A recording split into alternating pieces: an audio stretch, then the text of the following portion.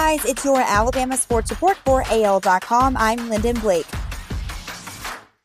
For the first time in 3 years, Alabama tops the preseason Associated Press football poll. Like in the coaches poll, the Crimson Tide topped the AP version released Monday, followed by Oklahoma and Clemson. A year ago, Alabama opened the year at number 3, its lowest preseason standing since 2015. Alabama won titles both times. Starting the season, number 1 in the AP poll hasn't always been a precursor for ultimate success. Alabama has been the top-ranked team 5 previous times in the Saban era, and only the 2017 team claimed the national title. The Tide was also number 1 in 2010, 2013, 2016, and 2018.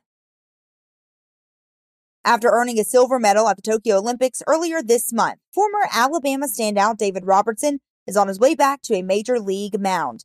The Tampa Bay Rays announced on Monday that Robertson has agreed to a contract with them.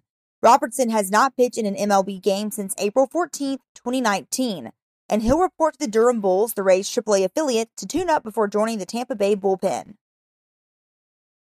The Seattle Seahawks signed running back B.J. Emmons as an undrafted rookie in May, but the NFL team released the former Alabama running back on June 16th. On Saturday night, playing in his first pro game, Emmons scored his first pro touchdown against the Seahawks, picked up by Las Vegas after being released by Seattle.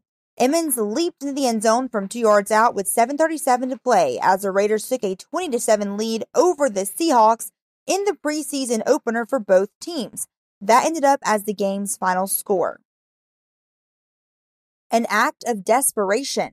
That's what a potential alliance among the Pac-12, Big Ten, and ACC is, according to Paul Feinbaum. Last week, ESPN, citing sources, reported 3 conferences have had discussions about forming an alliance for scheduling purposes. On Monday, Feinbaum told Greg McElroy and Cole Kublik on WJOX FM 94.5 in Birmingham, the move, if it becomes reality, will do little to change the dynamic of college football. That's your Alabama Sports Report for AL.com. I'm Lyndon Blake.